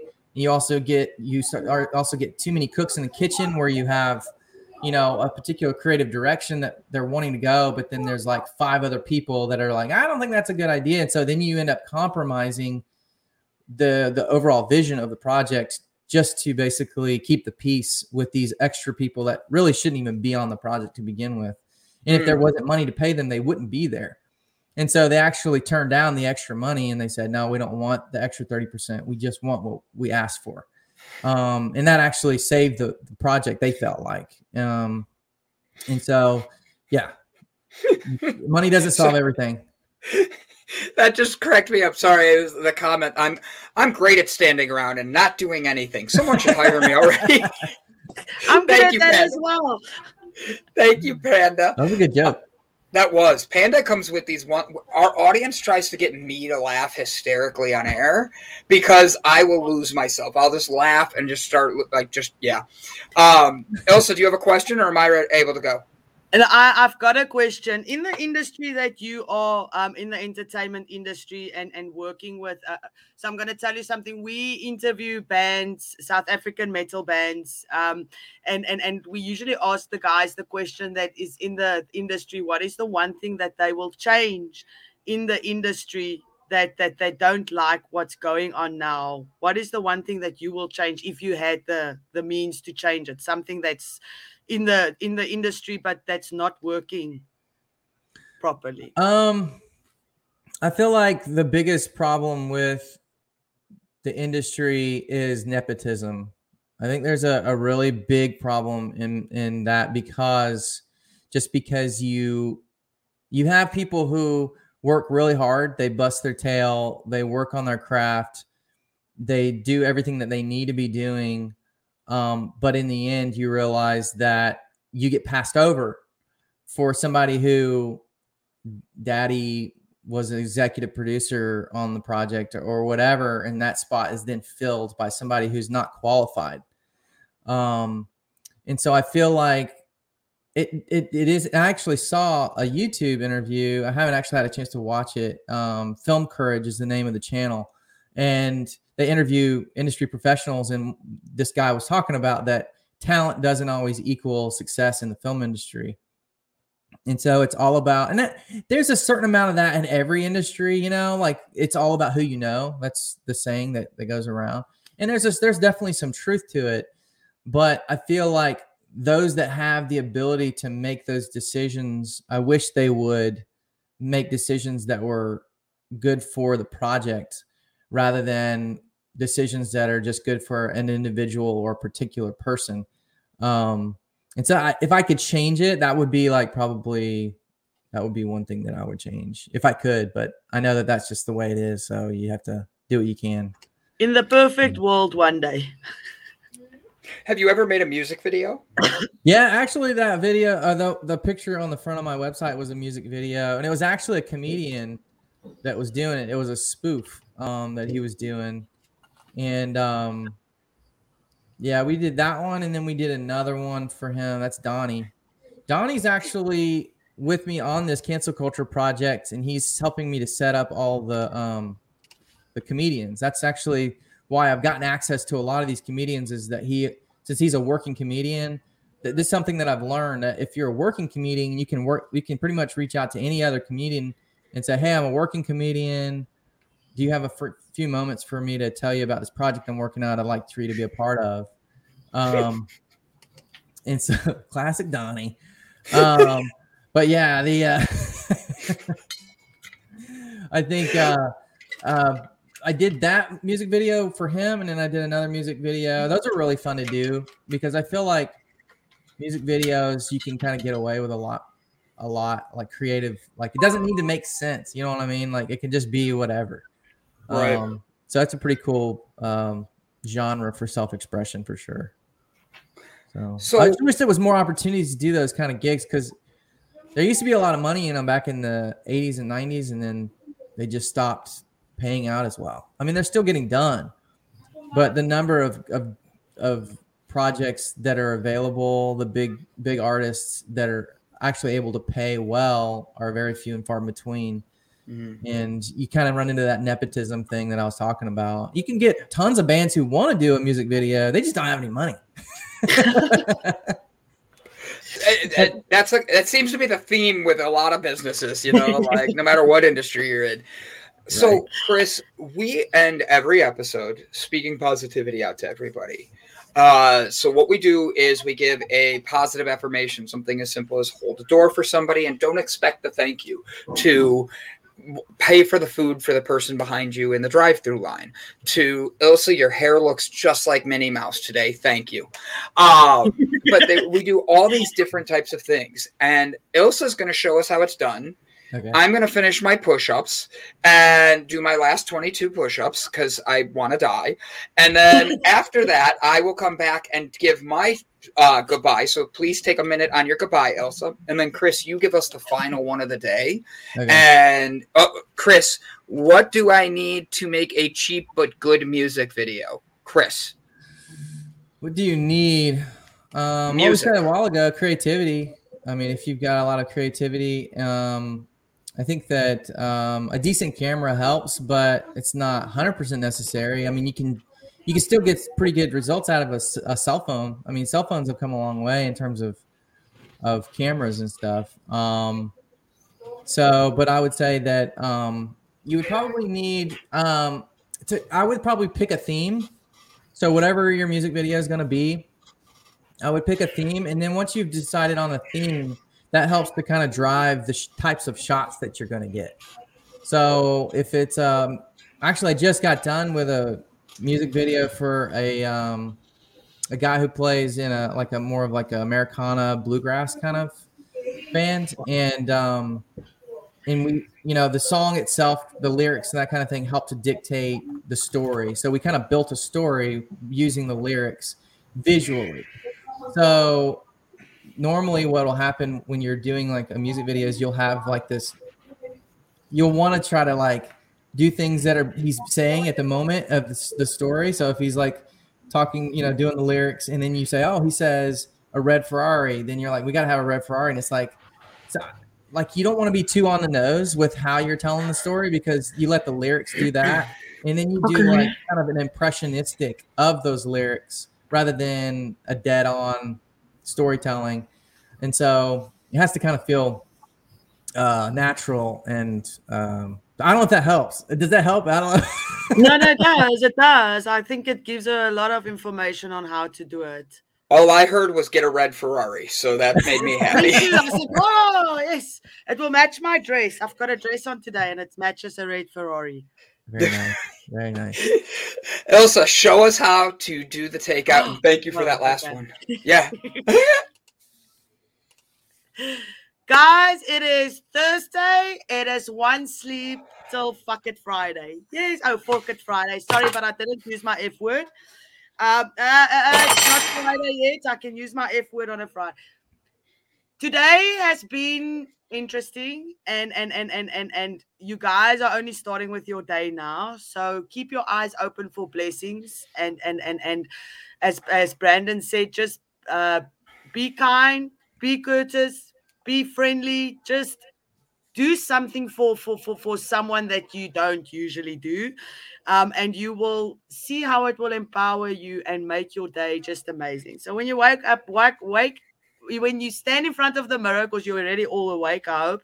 When you stand in front of the mirror this morning, just say there, I am amazing and I am worthy. I am worthy of all the beautiful things that are going to happen in my life today.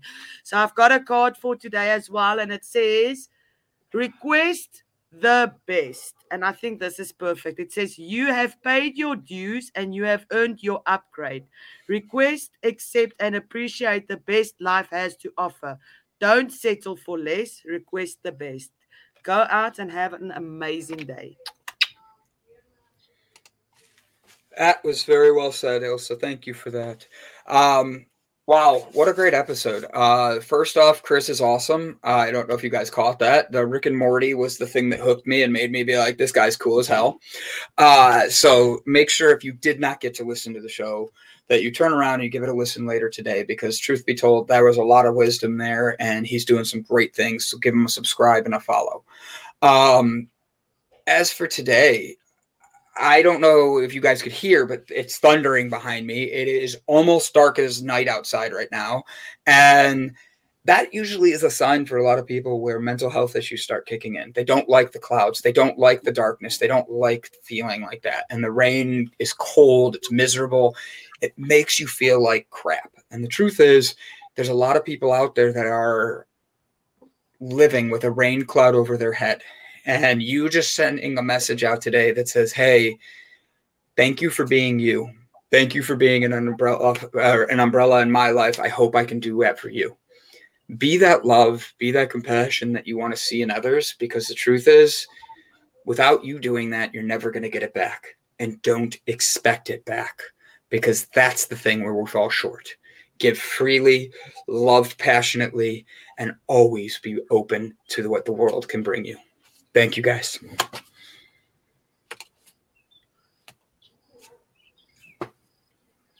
Is my Chris?